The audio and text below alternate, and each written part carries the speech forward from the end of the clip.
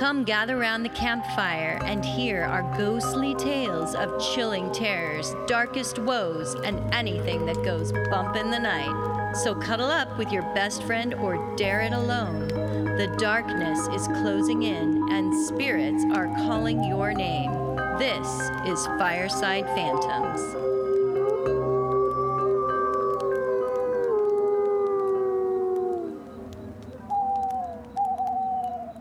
Well, Carol, hi, stranger. Hi, welcome me back. Welcome back. I haven't seen you for a long time. How are you? It's been a long time. It's been a minute. I'm good. I'm a little sunburned, but other than that, I'm good. Your hair looks like it got a lot of sun, too. It looks lighter. Like, I know you had some highlights, but it really looks like they came out. Oh, thank you. Yeah, I was just outside a lot, and my husband and I, we just returned from a wonderful vacation. We were invited to Portugal and Spain to celebrate my daughter's 30th birthday with her and her husband. Nice. So that was a nice treat. We also got to spend a couple of days in Carcassonne, which is in southern France. So I'm really excited. I have some good stories to share from these regions. Oh, well, I can't wait to hear them. Tell me. Good. Tell me. Well, I will focus this episode with some scary tales from Barcelona. Oh, good. Awesome. Yeah, we took a ghost tour of the Gothic district and learned about the famous vampire of Barcelona. Oh, there was a famous vampire, Yeah, huh? well, also known as the Vampire of Raval. Okay. Supposedly, she's an alleged female serial killer named Enriqueta Marty. Really? That's quite the name. I'm going to be saying that a lot. Enriqueta. According to the legend, she worked as a servant for a very wealthy family in 1902 and acquired a desire for her own personal riches. At first, she would solicit the wealthy as a prostitute and eventually decided to open up her own brothel. Good for her. Yeah, she's a business-minded person. Is. Sure. After learning that the highest paid requests were from the sick appetites of those who liked them young, she devised a scheme to kidnap orphans or kids who would not be missed from other prostitutes or beggars. That's a bit dark. Yes, and then delivered them to her wealthy patrons for a high price. The ages ran from 3 to 14, and there was no limit on what they could or could not do with the children. 3 to 14? Yes, very young. Oh. She would dress as a beggar during the day and hide the children she stole under a long black cape.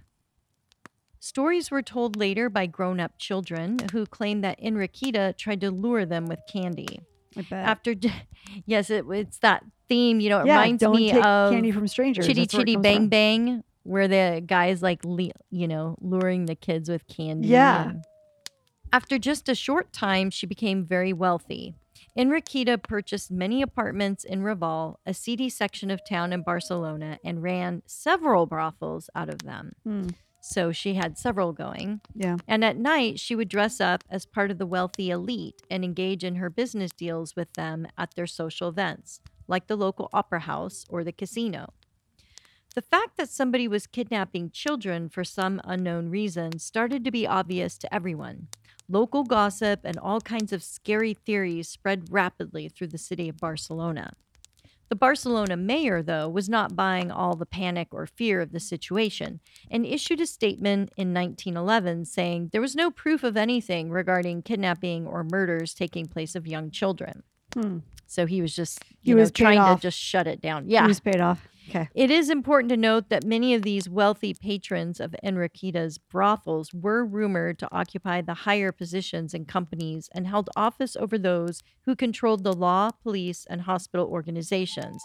Otherwise, they might have been tipped off much earlier. Enriqueta was arrested briefly in 1909, but was quickly released. In 1909, it was a difficult year for the city of Barcelona, which endured a week-long burning of churches in what was known as a social rebellion called La Setmana Tragica, translated as the Tragic Week. Over 40 churches were torched, and during this time, one of Enriqueta Marty's brothel was raided by the police. However, mysteriously, as if from a hidden authority, she was released from jail without any further questions. So she continued opening up more brothels and was able to conduct these horrible crimes going unnoticed for up to 15 years. Yeah, not surprised.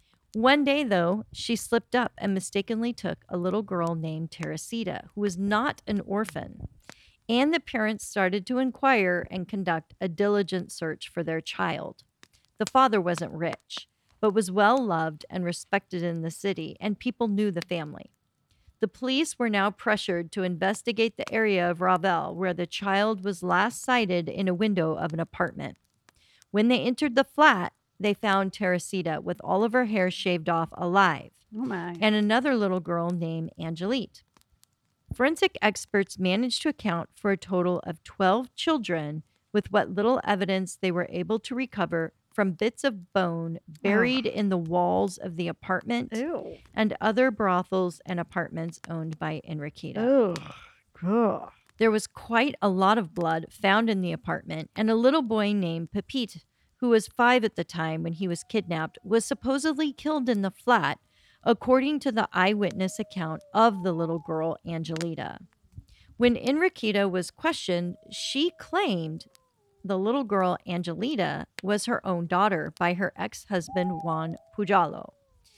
In 1895, she married a painter, Juan Pujalo, but the marriage failed due to her many affairs with other men, her continual associations with prostitutes, and her visits to brothels. Sure. So he really didn't know about her life. Right. And just thought she was really loose. You're just really her good with morals. money. You got lots of money. You're such a And, free what spirit. and you just love these sexual Yeah. expressions, right? Yeah. So Juan came forward on his own after hearing of his wife's arrest, saying he had no idea where Angelita was from, the kid. They tried to get back together 6 times, he said, and at the time of her arrest, they had been separated for 5 years. Oh. There was never any reports of them having children together, and a physical examination of her proved she had never given birth. Mm-hmm. Enriqueta later stated that she had helped deliver her sister-in-law's baby and made her believe the baby was stillborn. At the time, there was a high morbidity rate among the poor and children who were malnourished, and she felt that with her help and money, she could give the child a better life. She yes. sounds like a stand-up person for sure. Yeah. Among the items found were bottles of strange tinctures, potions, and spells. It was thought that Enriqueta grew quite insane and would murder some of the kids who were too sick or who were rejected by her clients. The media reported that the remains of bones were ground into beauty powders, body fluids and fat were used for creams, Ugh. and the blood of the child was a health tonic to treat tuberculosis, Ugh. which was rampant Gross. then. Ugh. It seemed there was a use for the entire body, and it was how she disposed of them. She sold her remedies to her circle of wealthy clients, claiming herself as a witch doctor, and it was rumored she would also drink the blood to maintain her youth. She was jailed for only 15 months and never went to trial. It was said that the inspector of the police had a personal interest in the case, wanting to avoid the death penalty and delay the trial. Some say it was in the hopes for her to provide a complete list of those patrons who were requesting her services. Mm-hmm. But others assume it was delayed to damper attention and let the hype die down. Mm-hmm. Most accounts say she was beaten to death by her fellow inmates after 2 failed suicide attempts. Some believe they were paid off to keep the trial from revealing her influential clientele. So she was Epsteined. Oh, sure. For sure. You know, this just Yeah. totally reminds me of Yeah. kind of the same thing. I agree with you. Yeah. Other sources state that she died from uterine cancer, waiting trial, and her body was attended to by 2 inmates. She was 43 years old at the time of death in Wasn't very old. 1913. No. Hmm. It is ironic that someone who tries to sell healing potions with the remains of children could not have children herself. It is thought that there are many more remains of children that are buried in places of homes and grounds of the wealthy aristocrats in this area that she would conduct her business. I would bet you it's very haunted there. Oh, yes. Yeah. Nobody really knows how many kids or people she killed. Enriqueta always maintained she never murdered anybody and said, quote, "My clients maybe were monsters, but not me," end quote.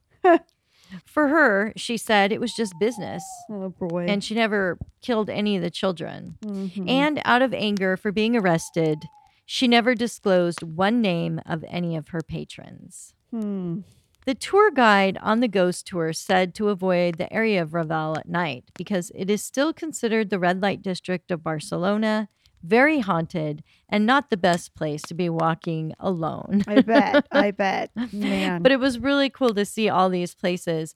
And I will list the actual tour if you're in Barcelona. Some people might be disappointed because it was more focused on history of the area and the sinister things that happen more than like ghosts per se. Right. But it was still really worth it. And there was still a lot to learn about it. And there were ghost stories. So like I told you earlier, this probably will be a 2-part. Right. At some point. I'll cover the rest of them later. Yeah. Now let's talk about some alternative theories to the story. Oh, okay. Great. Because there might be some. Okay. Shortly before Enriqueta's arrest, police had closed a different brothel in Botella that also was involved in the prostitution of minors. In 2014, a writer from Barcelona, Jody Corominas, reviewed published editorials and articles that were circulated during the time of the arrest. Many of the articles were based on just the initial reports coming out of the first findings of the apartments and the witnesses coming forth with their limited knowledge of the kidnappings. There was no follow-up or additional evidence given in the tabloids or media for possible reasons Enriqueta was found with these 2 children in the flat. And the questions were never asked of exactly what was the blood and skeletal remains all about. They just assumed, right? Oh, they didn't ask her anything. They just said, oh, we know what you've been up to. Problem solved. Yeah. So they just felt like the investigation, this guy, Corominas, felt like it was just really just superficial. Just kind of a routine thing. Nobody was really trying to find the answers. Right. And they felt like they had enough to go on by arresting her because there were remains in her home. That's pretty suspicious. Yeah. In his book, Barcelona 1910, Corominas reveals that nobody ever thought or questioned that the blood found on the mattress and other areas of the flat could be from Enriqueta herself. It is also possible that the story of the recent arrest of the owner of the other brothel and the connection to Enriqueta's involvement were erroneously linked. So he's saying that maybe because of that incident, people think, oh, that she must be involved in that also, or something. We'll just chalk up all the negative things that have happened to her. Yeah. It is common knowledge now that those who suffer from uterine cancer often experience painful hemorrhaging. So it could be that all that blood was from her. The skeletal human remains found in the walls were never connected to the recently murdered or missing children. Oh, okay. The remains, which were parts of about 12 youths, could have been purchased or stolen from a local cemetery. And there was a demand for answers and justice. So journalism was just focused on finding a scapegoat for the 40-plus missing children from that area. So he thinks it was just biased reporting in favor of proving her guilty. Sure. Yeah. When a doctor determined that some of the skeletal findings were actually from a variety of sources like animals, the journalist attacked him for the announcement, stating, when a doctor determined that some of the skeletal findings were from a variety of sources like animals, the journalist attacked him for the announcement, stating that he must be trying to protect himself of powerful people, or these same elite were paying him off for his denial of evidence. Yeah. So while there are details from the kids explaining what they saw while confined to the apartment, some think that the kids' testimonies couldn't be relied on due to their fanciful imaginations, possible coaching and leading of questions by the police or reporters, and exaggeration by the media to sell papers. Yeah. In one statement from little Angelita, she claimed that she was supposed to be sleeping but saw a little boy murdered by her mom, Enriqueta. People assumed it was the missing boy, Pepita, who was 5 years old at the time. She said her mom killed him on the kitchen table and gave the boy something to put him to sleep because she didn't want him to scream. Quote, with a knife, she cut the neck and opened the void like a piece of meat, like a cow, End quote. Oh. Enriqueta didn't know she was watching, and Angelita said she snuck back to bed before she could be caught. Mm-hmm. So that was her account. Ugh. According to Coromines, Enriqueta was not a serial killer or a murderer, but a mentally deranged person due to repressed trauma that manifested as sexual promiscuity. Oh. Enriqueta experienced post-traumatic stress syndrome at witnessing a death when she was younger of a baby who died from malnutrition. She was kidnapping kids, but she wanted to become, to them, a surrogate mother. Huh. The other child witness who was found, Teresita, claimed Enriqueta wanted them to call her mother, and she would often pinch them, refusing to hit them when they were reprimanded. To me, it's the matter of her behavior with owning all the brothels that were engaging in underage prostitution. That alone is bad. Were they able to prove that, though? They were able to prove that. Okay. And the finding of the disturbing witch doctor tinctures, which actually does point to her experimenting with animal bones, buying or stealing corpses.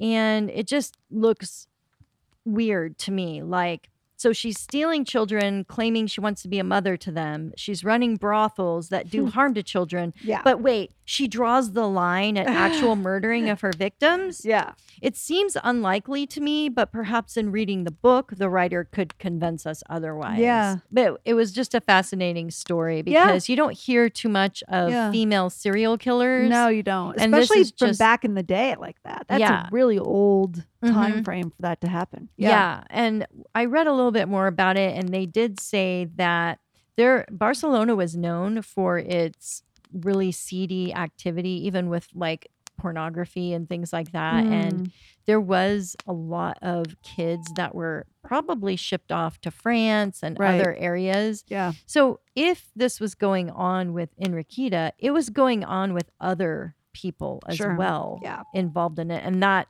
you know, that other brothel where the guy was arrested, that just proves it. Yeah. But no patrons were ever arrested. Of course not. So that is very odd to me. Mm-hmm. So my next story is the famous St. Joseph Market, also known as the Boqueria Market on La Rambla Street in Barcelona. Okay.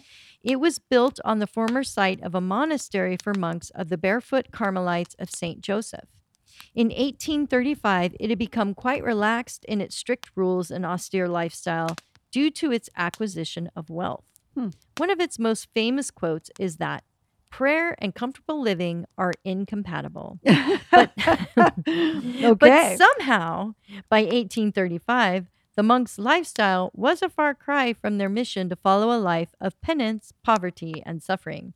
So maybe they decided to take their famous quote literally when they all decided unanimously to stop praying on their order's Saints' Day of Our Lady of Mount Carmel.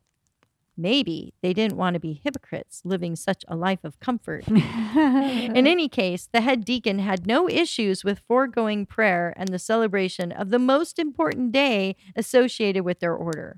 However, there was one young monk who opposed this decision and felt it would be sacrilegious to not pay homage to the saint through prayers. He warned the fellow monks of invoking God's wrath. No, don't do it. Right. It's a bad idea. At the time in Spain, there was already the rising persecution of the religious orders, who were perceived to support political adversary, and the power they held was feared as a grave threat. The general public were suffering from disease and poverty, and they kept growing in anger and felt very oppressed. On July 15th, Our Lady of Carmel's Eve, a low humming sound woke up the sleeping monks. Just like that. They all came together trying to locate where the sound source was coming from. In the church, they came upon a most horrifying sight. A choir of skeleton monks were singing, and the music was unlike any hymn or earthly music they had ever heard. Whispering among themselves, they discussed what they should be doing, wondering if perhaps they should try to stop them from completing their haunting chants. They just decided to stand silent, transfixed, until the choir finished. And once the music echoed to a final note, they escorted the skeleton specters back to the church crypt with lighted candles, where they found that all the tombs were standing wide open without any remains inside. Oh, interesting. One by one, the ghostly monks climbed back into their tombs, slamming the lids shut. Huh. I bet many monks had a hard time going back to sleep after that whole event. I bet. They're like, let's start praying again. Yeah. That I'm was a going to bad spend the idea. rest of the evening in prayer. I don't know about you. However, in the morning, many of the monks went back to the chapel area to investigate further what might have been a trick of sound or light. Some thought they were all given an omen or prophetic dream, and they just Okay. all simultaneously Synced into the dream. hallucinated. Uh-huh. Yeah. But instead, they found the crumpled, lifeless body of the young monk dead in the exact spot where the skeleton choir sang. Really? That's odd, isn't it? Why would he be the one to get killed? Maybe it was an evil skeleton choir. Huh. I don't know. Interesting. Maybe because he broke from the pack and was like, no, I'm going to keep praying. And they're like, all right, well, we're with Satan now. Well, Satan's maybe like, somebody, oh, really? maybe Okay. somebody killed him. Yeah, maybe. Maybe somebody was like, "How dare you bring this skeleton choir?" 10 days later, on St. James' feast day of July 25th, a terrible fire completely engulfed the monastery, killing all the rest of the monks. Okay, there we go. Full circle now. Now, was it just a coincidence, or was it divine punishment for the lack of respect for their patron saint? Divine punishments. Got my vote. Yep. Well, the history of the Boqueria market on their website states that social unrest broke out on that night of Feast Day of St. James, and riots were responsible for the fires, which included many buildings and other churches. Any monks who tried to escape the fires were easily identified and killed by gunfire or brutal attacks. It was an awful, awful event. People who visit the market on July 15th have reported hearing a strange humming noise. Yes, just like that. And footsteps and singing on Our Lady of Carmel's Eve. At night, when the market is closed from the public, an eerie feeling of being watched and bad energy is felt from anyone passing by. Yeah. So on the street, like the market, there's also this famous theater called the Grand Theater of Lisieux. It is located on the La Rambla, only just a few blocks away from the St. Joseph's Market. It too was built over the ruins of an old monastery, the convent of the Trinitarians. And in the same year of 1835, the convent was also burned down, set aflame from the rioting. It is said only one monk perished. In response to being expelled from the land and losing their residence, the monks cursed the new building of the Grand Theater of Lisieux, which was considered a horrible act of sacrilege to be placed on the former sacred grounds of the church. It was seen as a disgusting display of pagan worship with its immoral plays of opera, ballet, and entertainment. Yeah, monks are usually nice, genteel types. To put a curse on something is not really like a monk thing to do. Right? Exactly. Yeah. I find it hard to believe they would do that. The ghost of the dead monk, though, would often appear and accuse the attendants of committing a great sin. So they would see him in the theater. Then in 1861, the theater was totally destroyed in another fire. And among the still smoking ruins, the police found a sinister note that said, quote, "An owl I am, alone I am. If you build it again, I'll burn it again." Oh. End quote. Now, somebody doesn't like opera. I don't know. I guess not. Yeah. It was then attacked with 2 bombs from a social anarchist, Santiago Salvador, which killed over 20 people and caused considerable damage again to the theater in 1893. Wow. So they repaired it again. Jeez. In 1994, the entire theater again burned down to the ground. Really? During some electrical repair work that set off a spark, catching a stage curtain on fire. Because it was all made of wood, the theater quickly burned up in an inferno of flame. The much beloved theater, though, was completely rebuilt, this time expanding the size of the former building and keeping true, though, to the design of the original exterior, reopening to the public in 1999. Nice. And so far, there have been no other reports or incidents with fire and other tragedies. But people have reported seeing a ghostly figure of a monk walking around the perimeter of the building and briefly standing in the lobby glaring at the patrons. Others who have told the story state the site was also used for executions in the Middle Ages. Perhaps it was someone who was unjustly executed that cursed the place, Perhaps. rather than our God fearing, lovely, forgiving monks. Yeah, right, right. No kidding. It is interesting to note that the Opera House website excludes the history of the second fire in 1861. Huh. Perhaps it doesn't want anyone to jump to conclusions about a coincidental pattern of death and fire. Yeah, let's not keep that fire thing going. Yeah, good decision, in my opinion, with marketing. Yeah. You want people to not be scared Yeah. coming to see the plays. Right. And I remember telling my husband as we arrived in Barcelona that I wished we had time to see an opera there. But now, after hearing this strange history, I'm very glad we didn't. I don't want to take my chances in that theater. Yeah. So next week, I'll have several more stories to tell you about Barcelona, but I'll save those for another episode. Okay. What do you have for us this week, Holly? Well, those were great stories, and I'm excited to hear about your trip and everything that you got to experience over there. That's really cool. So I kind of stumbled across this one story. I'm not entirely sure how, but I just, I was trying to find something to do this week, and this one popped up. I'm like, actually, this one's kind of interesting. I wasn't expecting it to be interesting, but the more research I did, the more interesting it became. So anyway. Well, it sounds interesting. It is interesting. So I'm doing giants. Oh gosh, that is a giant topic. It's a giant to be topic. discussed. Yes.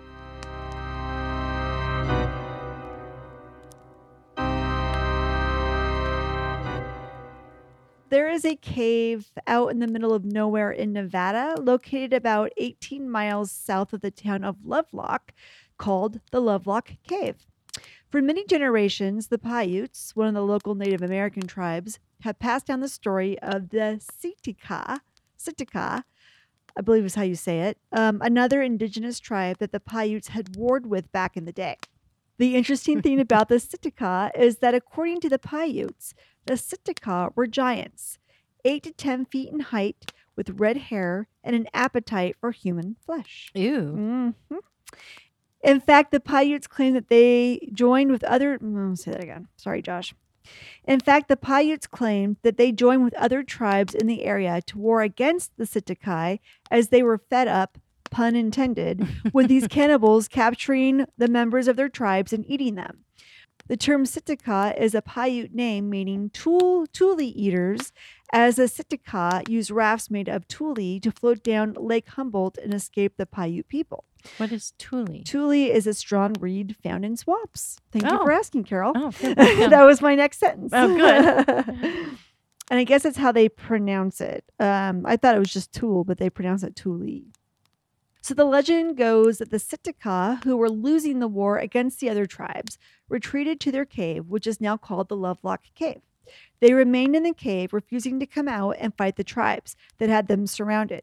So the tribe set fire to the entrance of the cave, resulting in several of the Sitka running outside and meeting their deaths at the hands of the awaiting tribes, or for those who didn't run out, burning and or suffocating to death inside the cave. The winning tribes then closed off the cave and resumed their lives now that they no longer had to fear the Sitka. The Paiutes passed down the story in their tribe from generation to generation. When the white men showed up, the Paiutes told them too about the legendary battle with the Sitka and showed the white settlers where the cave was. Eventually, a couple of miners, David Pugh and James Hart, were hired by a local mining company to go into the cave to dig for bat guano, which was a needed ingredient in fertilizer and explosives. Oh, wow. Yeah, so there you go. I didn't know that either. So in 1911, the two men set out to do just that. They entered the cave and started to dig around.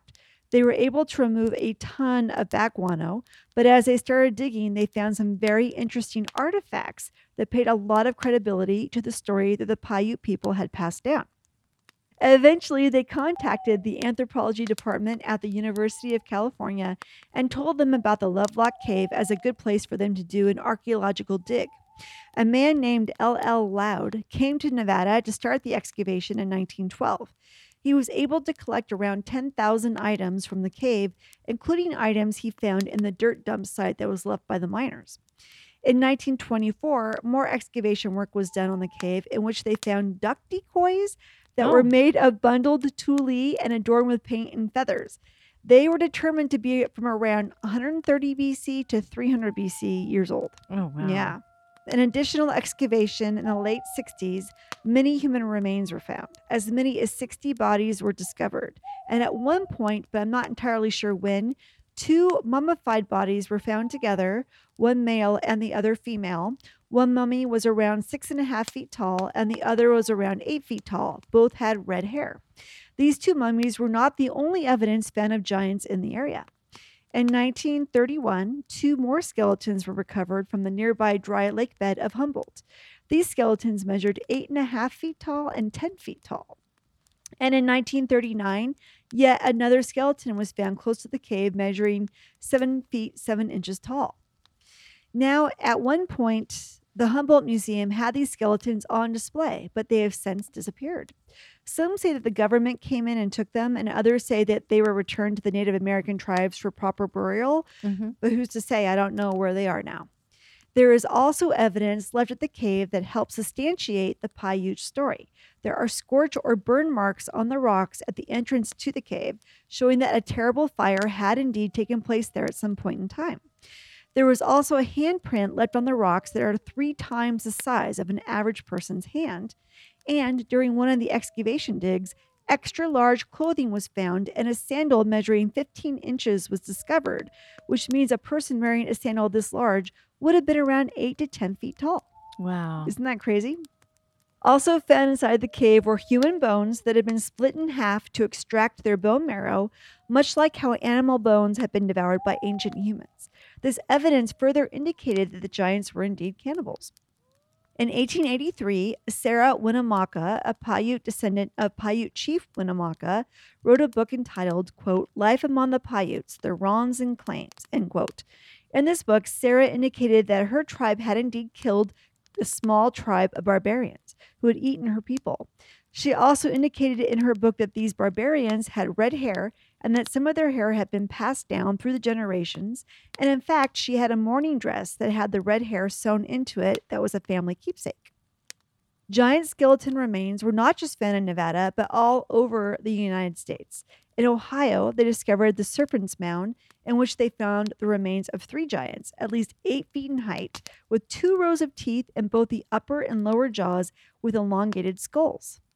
Several other giant skeletons were found in the area very near the Serpent's Mound over the years to follow. In fact, skeletons of giants were found in every state, with more than 1,000 accounts of skeletons discovered well over 7 feet tall all over the United States. Fee, fi, fo, fum. No kidding, right?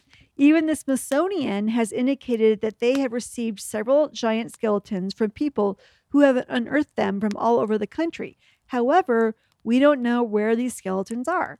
When the Smithsonian was asked about the skeletons they received, they were either unable to locate them or confirm that they had them at all, leading many people to believe there is a conspiracy to keep the evidence of these giants a secret.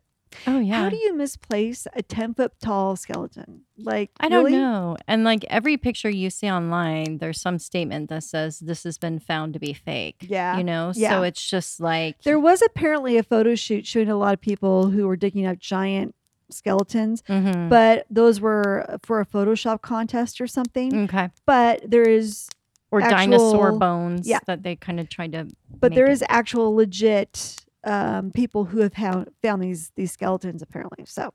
And I think the paint drawings that depict a much larger race next to a smaller race, I've seen those paint figures in caves. Yeah. Yeah. That is very much like very indicative of what could be happening. They're seeing a taller race, much taller. So. For sure. So in 1933 to 1935, the Spiro Mounds in Oklahoma were excavated. They discovered a giant skeleton over 7 feet tall, dressed in full battle armor. He was laying next to a pot of pearls and other artifacts. The Smithsonian was contacted about the skeleton, but no one knows what happened to him after that. Really? After the excavation, these burial sites were destroyed using dynamite. In addition to all of these stories, there was a very interesting interview on the internet. The full interview has been taken down. And I feel like you maybe covered this, but maybe you didn't. It's of a U.S. Special Forces man who was stationed in Afghanistan in 2002. Did you do that one? And he was ordered to go into a cave Yes. to get Yes. something. And So I'm he, going to put that here because it goes yeah, along with my definitely. giant story. But I think you did talk about it on a past episode. He claimed that his unit was called in to look for another unit that had gone missing in a very remote area of Afghanistan. In an interview he did for YouTuber L.A. Marzulli, the Special Forces man is referred to as Mr. K. Mr. K said that what was odd was this missing unit had not made it to their checkpoint, but had not called for help on any of their radios. They were trying to figure out what could have happened where they wouldn't have radioed in for help. Mr. K said his unit was flown into a drop point and started the same trek that the missing soldiers had taken. He said as they were coming down the side of a mountain, they ran at a corner and found an opening to a cave. As the soldiers were looking around, he noticed that there were many large boulders around the mouth of the cave, as well as bones and some of the U.S. Army's communication equipment that had been smashed to bits. Mr. K said his unit started to believe that the missing squad had been ambushed by an animal or other people who were still hiding in the cave. Mr. K's unit put themselves into positions that would help them avert an ambush themselves and pointed their guns at the mouth of the cave. Suddenly, they see something coming out of the cave very fast. And when it comes out of the cave, Mr. K said it was a man who was at least 12 to 15 feet tall with long red hair and a long red beard. He said the whole unit just stared at the giant in bewilderment until finally one of them started to shoot at it. The soldier said that the giant took a pike or spear and stabbed the first soldier that advanced towards him. The giant then picked up the pike with the soldier still impaled on it and started towards the other soldiers. The soldiers started to panic, and then one of them yelled, "Shoot him in the face! Shoot him in the face!" So the soldiers aimed their guns at the giant's face and opened fire. Mr. K said the giant took multiple hits from their guns and kept advancing. Eventually, though, they were able to kill the giant by indeed shooting him in the head and face. See, this is why that story of David and Goliath, where David just kills the Goliath with a small stone and a slingshot, is really hardly believable. Because it took, a big group of army people with multiple weapons, lots shooting, of heavy firearm power, heavy artillery to take him out. I know, but I totally hear what you're saying. But there's a little supernatural element there. God was on his side. No, God did help direct that. I agree. It got him in the temple. It just, it just was got where him in it that got very him. like the Achilles heel. Yes, it's kind of like that. Just got him the vulnerable spot of his body. I'm a believer again. Go ahead. The giant's body was then loaded onto a Chinook helicopter and then onto a cargo plane and disappeared forever. Mr. K and the other soldiers had to sign a non-disclosure agreement to keep them silent, but eventually they started to talk. When the Pentagon was asked about the incident, they claimed to have no knowledge of the event. Surprise, surprise. According to the man that interviewed Mr. K, Mr. L.A. Marzulli, who is a YouTuber that discusses all sorts of paranormal stories, conspiracy theories, and the like, he said that the creature that Mr. K was describing was called a Nephilim, which was described in the book of Genesis and Numbers in the Old Testament of the Bible. Mm-hmm. The Nephilim were described as people of unusually large size and strength and were found in the Middle East. To further back up these claims, there were rumors all around the U.S. military members serving in the Middle East of giant men that towered over the rest of the populace. However, there were never any of these giants found to prove these claims. Another witness account of a giant was the giant of Kunar. In 2008, another infantry leader witnessed a giant man through his scope when he saw a large heat signature that he took to be many people huddled together.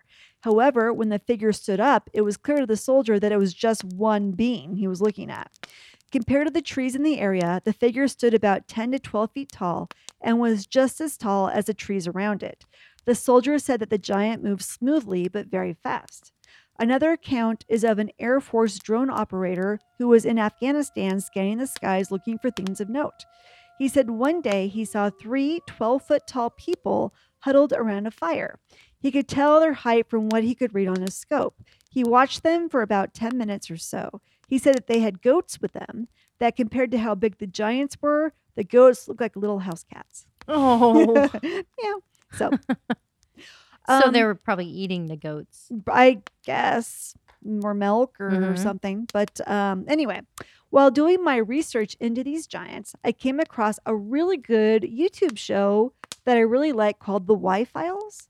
Oh, Have you cool. ever seen The Y-Files? I don't think It's so. good. It's a paranormal show, and it's cute. It's the host's name is AJ, and he has a pet puppeted goldfish called Hecklefish. Oh, no, wait, I have Have you seen seen that? it. I didn't realize what it was called. And then Yeah. the fish talks back. Yes. Yeah. Yeah, and that's very cute. Mhm. Anyways, he discussed the giant's legend and how it has evolved throughout American folklore and suppressed by the larger science authorities. In his episode, quote, Forbidden Archaeology, Lost Giants of America, end quote, AJ discusses the origin story for these giants. In addition to the Bible, he said, giants have been discussed in the Dead Sea Scrolls and the Vedas of India. It is theorized, I believe in the Bible, that there were giants on earth who were fallen angels that mated with human women and created the Nephilim. Yes. It was believed that there was another race of giants called the Anakim, which is the race of giants that Goliath from the biblical story of David versus Goliath descended from. The Anakim were descendants of the Nephilim. But then the ancient Sumerians and Babylonians also spoke of giants called the Anunnaki. In the ancient tablets of the Sumerians and the Babylonians, they have a similar story to the Bible. They say that the Anunnaki were an ancient race of extraterrestrial beings from the planet Nibiru. Now, this is where I'm going to, you know the story? Mhm. Okay. This is where I'm going to want to get your astrology input. Nibiru is said to be in our solar system, but because it only comes by Earth every 3,600 years, we don't see it much. NASA has been looking for evidence of Nibiru forever, but they refer to it as Planet 9 or Planet X. So in 2017, scientists have confirmed that they do believe this planet does exist on the outer reaches of our solar system. They hope to confirm this for sure within a few more years when it comes closer to Earth. Yay, us. This planet, if these ancient tablets hold true, could be the home of the Anunnaki. As described in the ancient tablets, the Anunnaki would return to Earth for additional resources like water and gold when they needed them. And that kind of parallels, fallen sons of God in the Bible. Kind of they're coming back to Earth. The Anunnaki needed slave labor as well to help them on their own planet, so they created humans to be a slave race. They spliced DNA between the Anunnaki and cavemen and created the Homo sapien, otherwise known as you and me. This new species was called the first men in Sumerian and Babylonian texts, or Adamu, which was later translated into Hebrew as men of Adam, which is what we all believe from the Bible story. We descended from the Adam, or the first rib of Adam. In the beginning of mankind, these first men, or Adamu, were taken to Nibiru to work for the Anunnaki. The first men were not only slaves to the Anunnaki, but they worshiped them as their god and creator. They worshiped these giants and in some cases even mated with them, creating children that were then referred to as the Nephilim. The Sumerian and Babylonian texts also said that the last time Nibiru came into the inner circle of our solar system, it caused many electrical magnetic disruptions to our system, such as flares and dark spots on the sun, and extreme aurora borealis colors throughout Earth's skies. As the planet weakened the Earth's magnetic field, the polar ice caps melted, causing a great flood throughout the Earth, much like the biblical flood that happened in the Bible. The Anunnaki were able to escape the flood on their spaceships, taking with them their gold and some human slaves. After the Great Flood, only a few humans were left on Earth to start anew. This creation myth, the Great Flood and such, is told by every culture on Earth. And there is scientific evidence that supports the Great Flood did occur on Earth. So really, we still have many more questions than answers, but the creation myths are interesting, and the fact that the Smithsonian is misplacing 10-foot tall skeletons is also quite interesting. Also, if Nibiru is a real planet, how is it going to affect astrology? It's going to affect it every cataclysmic age when it comes We're into... gonna all be dead, so it's not going to matter how it affects Yeah, I astrology. mean, I think because it's not one that is affecting our lives. Its transit is so long, hundreds and hundreds of years. You don't have enough. It doesn't really have enough to affect a human's lifespan. However, if it does come back into our orbit here soon, that could have some major ramifications on Mhm. the planet. Oh yeah, we will have probably a major cataclysm again. So, do you know when it's supposed to be here? No, I don't. I Nobody wonder. knows. Yeah, interesting. Nobody knows.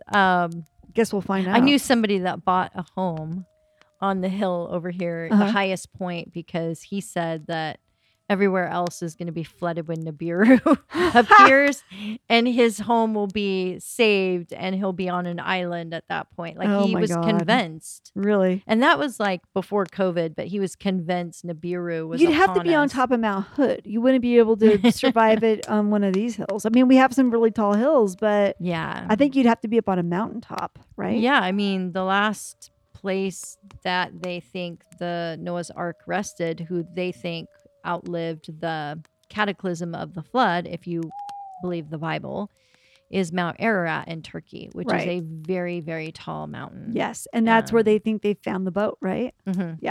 So anyway, that's what I have for you on giants. I think it's great. I am glad you did that episode on giants.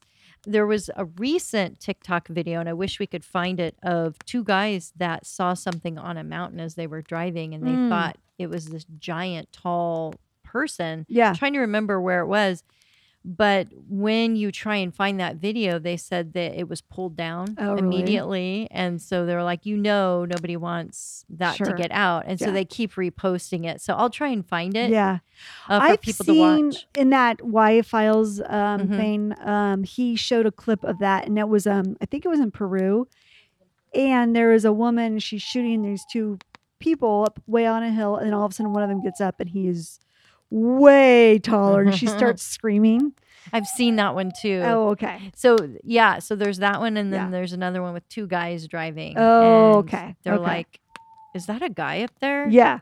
That guy must be huge." Yeah. Because if they're seeing him, Look how big he and, like, is. yeah, Yeah. and they're Yeah. freaking out about it. It's Yeah. pretty cool. I'm starting to think all this shit is true. All of it. I don't even It's just critically so- think anymore. It's just after true. a It's true. while, you're just like, some of it has to probably connect Yeah. because there's just too much of it around. Yeah. There's too much folklore. It's got to start from somewhere. Where did it start and Mhm. why? And why does all these people believe in it? I know. Yeah. And then eventually we're all just going to like create and manifest a new reality where hopefully we're not walking around with giants or fairies or things like I that. think it'd be interesting to walk around with giants and fairies. Not if they're cannibals. Well, if they're nice and they don't eat me, then fine. Mhm. But other than that, that'd be cool. And they don't step on me. I don't want the giants to step on me. So anyway. Yeah, that'd be scary. Tall people frighten me. Anyway, that's it for us tonight. We will see you next time.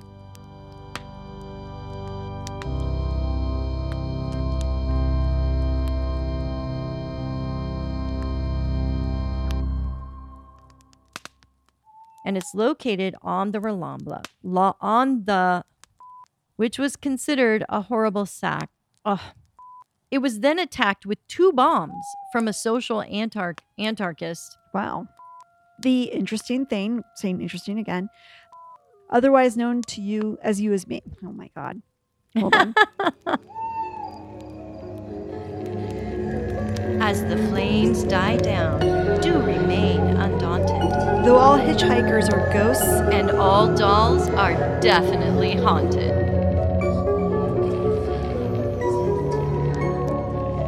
hey guys, be sure to follow us on Instagram. Our handle is @FiresidePhantoms. If you have a spooky story you would like to share with us, send it to firesidephantoms@gmail.com and you may hear it on a future episode.